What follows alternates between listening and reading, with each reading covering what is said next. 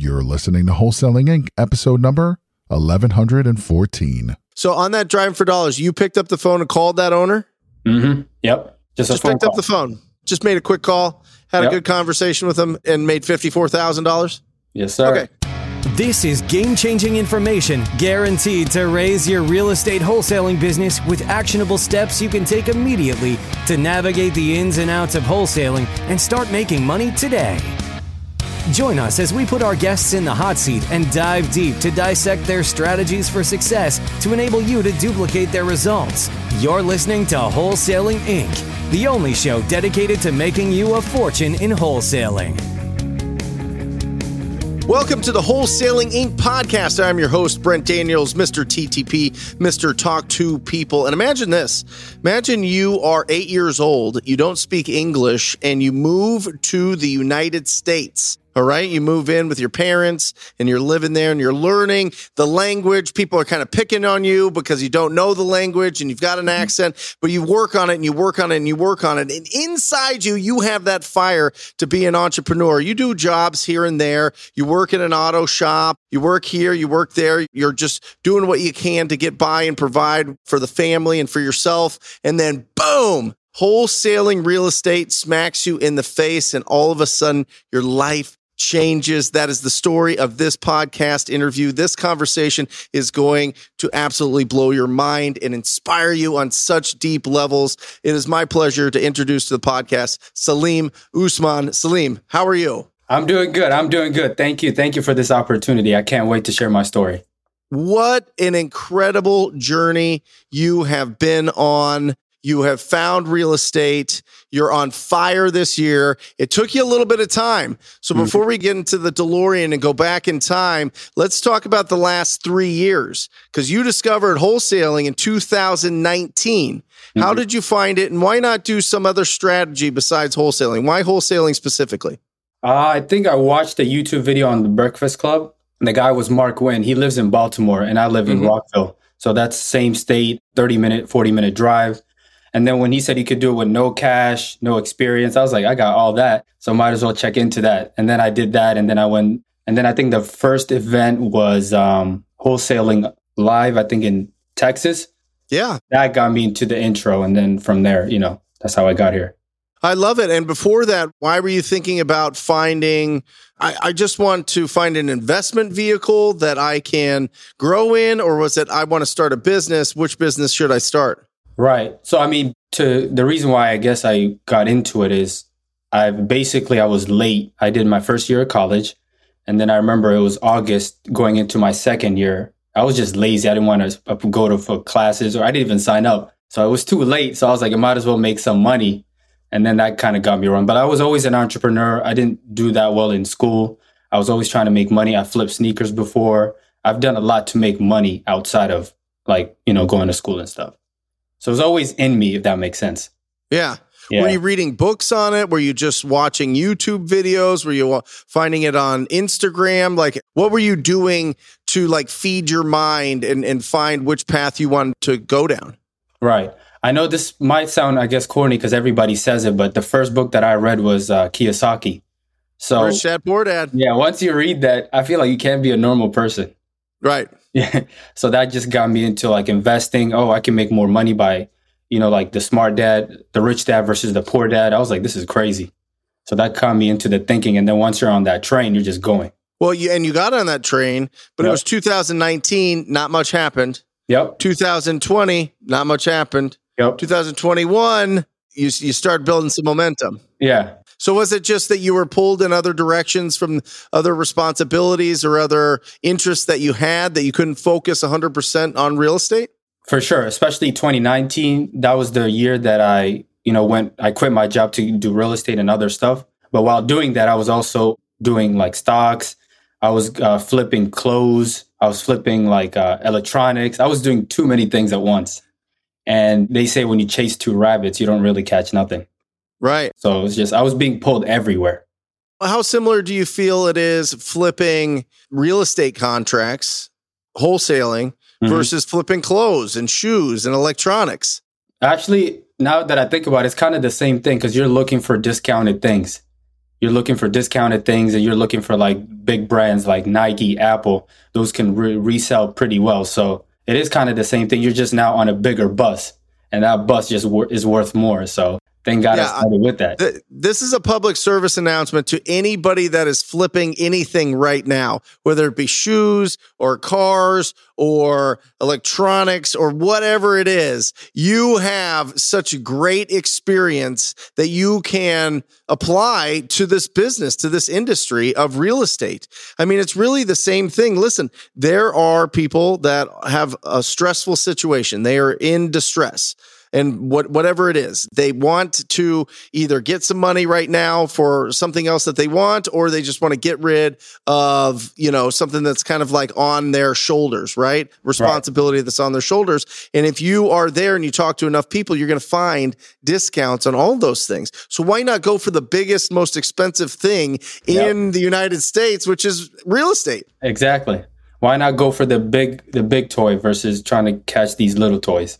That's right. You know what I mean? I love it. I love the mentality. That's great. So you moved here when you were 8. Where'd you move from? Ethiopia. Ethiopia. Why'd you come to the United States? I guess, the typical story, better opportunity. But my dad came here first, and then he got, situated a little bit, and then he brought us over. So, I mean, everybody knows, it's a poor country. It's not a lot of opportunity. That's actually one of the things I want to do in the future is like we have a lot of young people, but no jobs. So that's like a lot of energy, a lot of talent that's being wasted. You know what I mean? So that's one of the reasons I guess we came over is better opportunity. I mean, in America, this is what the land of the dreams, freedom, what they call it. Opportunity, land of opportunity. That's right. You can literally start from zero and make yourself a millionaire. So you can't do that anywhere else. Do you think that people could wholesale from Ethiopia? Potentially. David in our Rhino tribe does it from Nigeria. Would there be any restrictions from people? I mean, besides obviously, the ability to communicate effectively, but if they know English and they can speak and have some skills when it comes to negotiating and pre-qualifying and doing their lead follow-up, what would stop them? That's a great idea. I might write that down. That's actually. You might take the whole thing over there. You know what I mean? Exactly. That would be incredible. The only thing I would say is maybe internet, but as long as they can speak English, they understand, and there's good internet. I mean, you're right. There's really nothing you can stop. And I think somebody from our tribe too is from Israel too, right? Doing it. Yep. So I mean, that's we got a lot. We got a lot in Israel. We've got Germany. We got Belgium. We've got Australia. We've got Nigeria. I mean, absolutely. I mean, you could do it from anywhere. So anybody that's watching this that somehow has come into our world, stumbled into our world, you can do this. You can do this anywhere. I mean, we have people that are doing it across the world. And I would love to see some people from Ethiopia get into this business. So reach out to Salim and we'll give you all his contact information later. And he can really connect you with all the right resources and scripts and tools and everything. So amazing. So where are you doing business, Salim? Right now, I'm in the DMV. I currently live in the state of Maryland. Yep. And most of my deals are in the District of Columbia, our nation's capital, and in Maryland. Awesome. And now are these higher priced properties? Because some of those, I mean, some of DC and Maryland, the property prices are really high. I mean, we're talking, $700,000 average median sale price in some areas. Are we talking those? Or are we talking lower priced properties? Definitely lower. I mean, I stick to the game plan that you said of stay below 350, I think. Yep. That's where I stay at. And you want to go there because there's more opportunities. It's a numbers game. As far as here, especially where I live in Montgomery County, it's a lot of nicer homes. And when people want to sell, they usually just go with an agent. So you're not going to find a lot of opportunities. So you got to go to the lower markets, the lower priced ARV markets, if that makes sense. Yeah. And the reason I like that advice is there's a lot more buyers. There's a lot more cash buyers that have the ability and the capital to be able to invest into those neighborhoods. And you're right. Once you get into the nicer neighborhoods, for the most part, people have the income to be able to update it and keep them looking great. And, or they've got a waiting list of people trying to get into those neighborhoods, into those school districts. So let's bring up, some of the lower price communities and do something special there. And I love that. That's great. So one thing people don't know is you're making 6 figures this year and you're living with your parents. Yeah. Why? Announcement to all the ladies, they live with me. Oh, okay. Got it. Got it. There you go. Yeah. I mean, I always live with my parents, and it's like when you're making money, it's really hard not to buy things. I'll tell you that. It's crazy. Once you start making real money, it's like things that you don't even need. You're just like, I can, so should I? You know what I mean? So it's like I always try to listen to your podcast of staying lean. You got to stay lean. If you didn't buy it before, you don't need it now. It's incredible. Well, what that comes down to, and a lot of psychologists talk about this, is your financial thermostat. Right? What is your financial thermostat? A lot of people that grew up with not a lot of resources, not a lot of income coming into the family, a lot of month to month, anything over $3,000 is like so much that they get uncomfortable. Then they go and start spending it. And as business owners, we're like the worst at it, right? Because then we start hiring people too soon, and we start buying new tools, and we start, getting into other, programs that distract us from what's actually making us income. And so it's really, really, really important to work on the subconscious of keeping the money, invest in assets, keeping the money, invest in assets. And it takes a long time for a lot of people because they get uncomfortable having a lot of money just sitting in an account or in an investment account and not going out and spending it. So how do you not go out and spend it? How do you have such a strong financial thermostat? I think it's a lot of self-development, because one thing I've learned about this business, tell me if you agree with me, I would say it's 90%, if not more, mindset. Yep. There's really not too much that you need to learn, or it's not like, you could learn it, I would say, in a month, everything you need to do, but it's like, do you have the mentality of keep going, consistency, hard work? And then once you do get the money, act like you don't have the money. I always write down with a thing you always say, it's you got to start every day at zero. That's right. So tomorrow I have zero. So if you start at that mindset, you can make a lot more and save a lot more too. Well, it keeps you hungry. And what you're touching on, I love it, is the personal responsibility. And I watched this incredible TikTok last night that Tony Robbins had from years ago. And he talks about blame, people blaming, other people, but most of the time people blame circumstances or the economy or their upbringing or something else, right? The blame is always there, and it's never personal responsibility. When you let go of the blame and understand that it's all on you, that goes back to that 90% of this is mental. Yes, 90% of it is your responsibility to go out there and take action every day and make a difference and provide value to the community. And if you understand that and you're not blaming things on interest rates or inflation or whatever else, then you can stay focused and keep your energies high for this business and go out there and find those incredible opportunities. So you're 100% right. And one thing I want to add, I think you listened to this podcast right as soon as it came out, because I think you mentioned it, the one with Alan Stein on Ed Milet. So one of the things that I've got, he says, is focus on the behavior, not the goal. That's it. You got to do, so basically like a GPS. If you know where you're going, you get the directions and then you just do the direction. You don't care about where you're going. You just focus on, okay, turn left here, then I'll turn right. Yeah, and that's all subconscious programming. I mean, your subconscious is developed by the things that you hear, see, the things that you read, and the people that you're around. And so it's constantly putting really strong affirmations in your head. It's constantly being around really positive, really proactive people. It's reading all really great stuff. Reading is the plunger that plunges out all the social media garbage and all the other nonsense that gets poured into our face every single day. And you start working on that over time. It starts really making an impact and really making a difference. And it's so powerful. It's absolutely incredible. And then your subconscious affects your behavior. And that's what we do every day. That's the thing that lets us go out and take charge and go out and find $100,000 worth of deals. And by the way, you've done this all just you. Yeah. So, right? Yep. So give me your daily schedule. So try to wake up by 6. I've tried by 5 is kind of early. I'm still trying to get in that process. Journal. Get the mind right. Don't touch the phone for the first hour. Game plan, kind of things like that. And then from there, I try to hit the gym by 7. Come back maybe around 8. Hopefully not 8:30.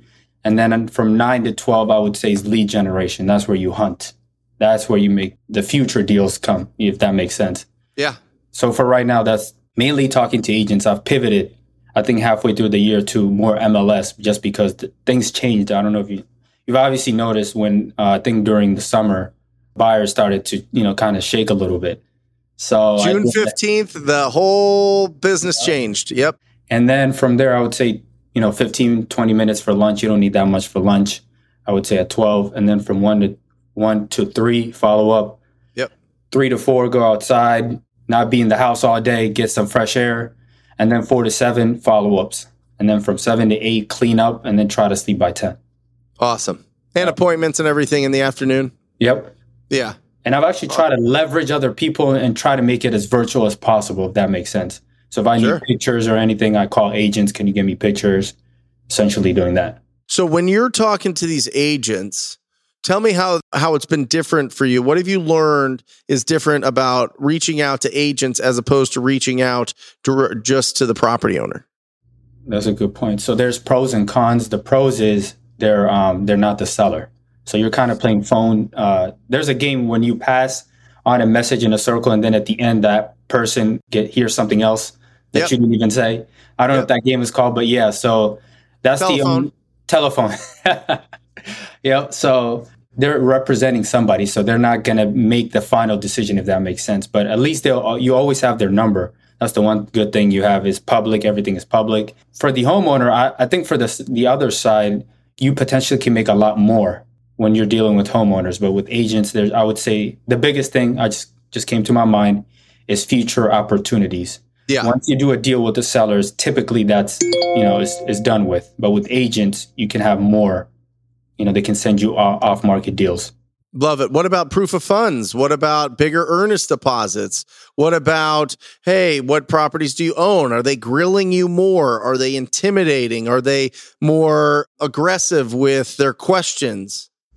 I would say they're more direct, but it's a mindset thing. I mean, I would say most of them are pretty nice, reasonable. Yep. And if you have the confidence, if you have I've done deals before, I know what this is, they don't really ask too much. And then for proof of funds, you can always leverage other people, some lenders. You can always, that's why you try to do squatting up. If you squat up, the proof of funds, that's not an issue usually.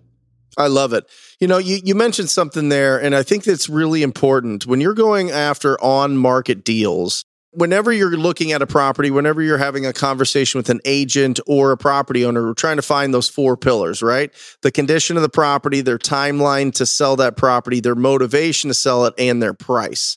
Well, you've got 3 out of the 4 of them, maybe even 4 out of the 4 of them before you even pick up the phone with on-market deals, right? They'll literally tell you the motivation. Must sell, send in offers, OBO type of thing, right? And so the only difference is you've got competition. Right? You've got competition with, if they put it at a price that'll cause it to get a lot of offers, now you're negotiating with a lot of people. The more people you're negotiating, the thinner your deal's going to be. Okay. Right. So that's why if you're going after on-market deals that are sitting there for a while, it's obviously overpriced because every buyer that's looking in that area has passed on it at that price. So you have to get it significantly lower, but it's great opportunities. It's a great hunting ground to go after these really good opportunities because all of the things. You don't have to pre-qualify them like you would just reaching out to a property owner cold. Right. Now, when you reach out directly to the property owner, you have the opportunity to get really big deals because, there's no other competition. You're just talking to them. You're reaching out. You're building that relationship and they sell you the deal. And there's a lot of value, or at least perceived value from a cash buyer standpoint when nobody else knows about a deal because it's not listed, but you're bringing it to them. Right. They're like, oh, that's great. It hasn't been listed. This is fantastic. It's going to help with the appraisal down the line. It's going to help me to lock up this deal that nobody knows about. And I can tell people about it at barbecues that I got this property off market and I got this guy, Salim, that's like my guy that hooks me up, right? All of these things are benefits for off market. So there's 2 strategies there. The point is this: be proactive and talk to either a bunch of agents every day or a bunch of homeowners every day. And you can't lose. It's still talking to people. Yep. Would you agree? Yep. And I do both too, because I think about half of my deals are sellers and then half of my deals are agents. It's just, with this crazy change this year, I just pivoted a little bit more to agents, but I still plan on going hard with the seller side next year, especially driving for dollars. Yep. I have to go crazy. That's all I can say. Well, you know what time it is, Salim. It's time to break down a deal. Yes, Let's sir. put you in the hot seat. I want to know how you found it. I want to know your emotions going through it. I want to know the ups, the downs. Let's break a deal down. Sure. So should I say the address? I mean, at this point, it doesn't matter. But I mean, I would just give I wouldn't give the number. I would just say the street name. So it's on Alabama Avenue. It's here in Southeast DC, our nation's capital. Actually added it on driving on Deal Machine. I did the pin thing, if that makes sense. I didn't actually go there. I virtually did. So I found homeowners that owned it for, I think, 20 plus years. So I just started everybody on the street, called the homeowner. She was in probate. I think I followed up maybe 6 months to a year-ish of consistent follow-up. Yep. Got it. And the issue was she had a tenant inside. And that's in DC, it's a landlord-friendly state, or what you call it. And it could take up to a year for you to get the tenants out. Sure. So it's obviously most of the buyers, once I got it under contract, working around the tenant, that was so annoying. I had to be super nice. What time works for you? Tomorrow? Okay. Then she texts me the day before. Actually, tomorrow it doesn't work for me. I'm like, okay, this is crazy. I finally got them inside. They all were interested. Obviously, the tenant was the main issue. They're like, tell me when the tenant is out. And here's the crazy part. If the tenant was out, it would have been easily $100,000 or more. If the tenant, big deal. Well, give me. So they have a tenant in there. Is the tenant not paying? No, the tenant is paying. It's Section 8. Okay. But she did tell the homeowner. The homeowner told her, "Hey, I'm looking to sell. Are you going to buy it or are you going to move?" She said, "I'm going to move." But then a year later, she still didn't move. So that was the issue with her. Got it. Yeah. So was the tenant moving out when you got it under contract? Were they planning on moving it out, or were they going to stay in there? No. She said she plans on moving it out. The issue was she was waiting for new vouchers because she's Section 8. I think they're covering everything.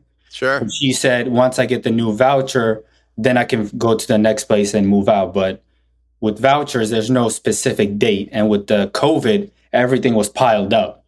Yeah. So the fact that she kind of applied late, she's at the end of the line, if that makes sense. Yep. Makes total sense. Yep. And then, so how was the condition of the property? Condition, I would say decent shape, right? I would say original. I mean, I wouldn't call it livable, but it's crazy being in real estate. The way some of the people live, it's crazy. From the outside, it does not look too bad. Sure. You're just like, this is a regular, outdated house. You go inside, there's just junk everywhere. Bathroom is dirty. I'm like, this is crazy.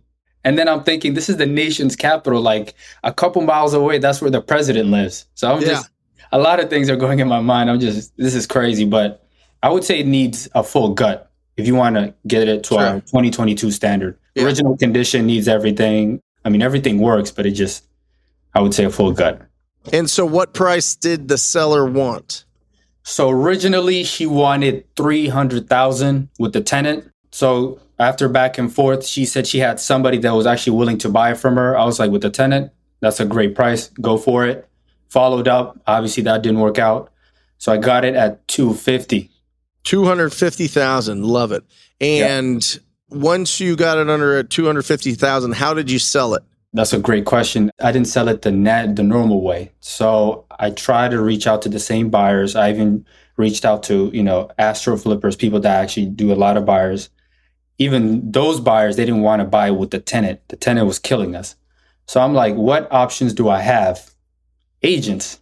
Let me talk to an agent. So I knew this one agent who's very wholesale friendly. She said she'll list it for 1% or whatever. She's really cool. She's one of the few agents that actually has good things to say about wholesalers, which is very funny. So I reached out to her. I was like, so this is the situation. Can you list it? I talked to the homeowner. I said, hey, I basically said, I need some partners. I need some lenders, just some things that I need. And I need to list it. With the tenant, that's the main issue. I told you if it wasn't with the tenant, it would have been done deal. So she listed it. I listed it with the agent on Tuesday, I think. Got a buyer Wednesday. And what did you list it for? And what did you sell it for? So listed it, I think it was $330. We sold it for $310. The agent got $10K. I got $54K. Come on, $54,000. Now, real quick. So on that Driving for Dollars, you picked up the phone and called that owner? Mm-hmm. Yep. Just picked up the phone. Just made a quick call, had a good conversation with him, and made $54,000? Yes, sir. Okay, just bottom line. Come on, here we go. Yeah. Let's go. That is a massive deal. I've never seen a check that big. How did that feel? That felt crazy. I still have a video. I took pictures with the title people. I brought my cousin. I've never seen a check that big. It's crazy. 54,000. When that goes into your account, your brain breaks. Yeah. Your brain breaks. Yeah. I'm just telling you, if you've never had that kind of income and you've never gotten paid one time, boom, just like that, you're just like, this is incredible. And then you start thinking bigger. I love it. Yeah. I absolutely love it. What was the language that you spoke before you moved here? Oromo. Afan Oromo. Oromo. That's it. And now you are closing deals. 54. We wanted to give a shout out to that, by the way. That's why we're putting my Oromo people. Yes, sir. That's right. That's right. And so, I mean, it's absolutely incredible. From not speaking English, speaking Oromo, to learning English, to not really, school wasn't your thing, and then bouncing around, and then closing a $54,000 deal from one conversation. You did that from your ability to communicate. Yep. And you couldn't even speak the language 16 years ago. Yeah, that's crazy. That's crazy. Yeah. That is absolute. I mean, it's incredible. I mean, it's just absolutely incredible. Your story. I think there's just so many layers of inspiration there. And if people aren't pumped up listening to this and getting excited to get on the phones or go out there and take whatever action that they want to take, whether it be calling agents or whether it be calling property owners or knocking doors or whatever it is, I don't think anything will. So, right. And to add to your point, when you were saying about like the victim mentality, major announcement. I mean, if you live in America, there's really no way. If you're broke, it's your fault. Just to be respectfully, it's like you have every opportunity. There's people, there are homeowners. There are like a lot of investors that own multiple homes and they barely speak English. I'm just like, this is crazy. Yep. So stop worrying about what you can't control. Everybody has a sad story. Everybody does. There's always somebody in a worse condition than you are. Mm-hmm. And focus on what you can control. That's what you think and what you do. I love it. How can people get a hold of you? I'm on Instagram, on TikTok, Salim_REI. Actually, 2 underscores. So Salim__2 REI. Trying to post more. I think one of my goals that I really want for next year is help 5 people close their first wholesale deal. I love it. So if you want to reach I'm sure you will. Guys, reach out to Salim. Be one of those 5 people that gets your first wholesale deal. That'd be absolutely incredible. We'll bring them all on this podcast and we'll line them all up and do an interview. That'd be fantastic. So what do you see? What's the big goal? I mean, you're keeping it lean. You're keeping the money. What's the big goal? What does your life look like at 40? You know what I mean? Okay. At 40. That's crazy you said that. I didn't even think that far. I was just about to read to you the goal for next year. I mean, at 40, I would say because of my personality, I don't know if I want a big business, but I do want a lean business that pays for my lifestyle, being with family, traveling. Now with wholesale, now I get to go to see my cousins in Europe and potentially I'm hoping a European team wins so we can go to that country. So, I mean, it's a lot. I would just say for my lifestyle, something lean and something that I'm not invested in as much, something that I have time control. That's the one thing we can't get back is time. So if I do $1 million, great. But if I can do, let's say $500,000, but I get to travel 6 months out of the year, great. That's me. That's just, you have to know what you want. I'm not into the big crazy stuff. If it's lean and I can consistently make money, I'm cool with that. And also one thing I wanted to ask you is, I think YouTube is the future. Yep. I feel like YouTube is like a rental property that you don't take care of, if that makes sense. Yep. And one of your, I think she's a TTP student, Lily Invests. Uh-huh. She's killing it on YouTube. I'm like, yo. Blew it up. I don't know what she's doing.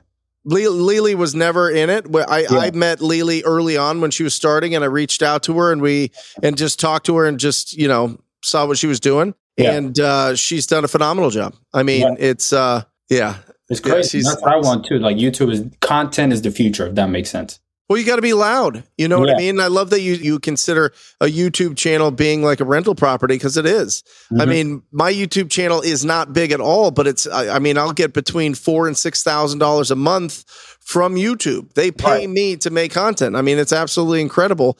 And it's something I love to do anyway. So I love to be loud. I love being on this. I love sharing the opportunity that wholesaling brings to people's lives. Yep. And I think it's a really, really smart strategy for you.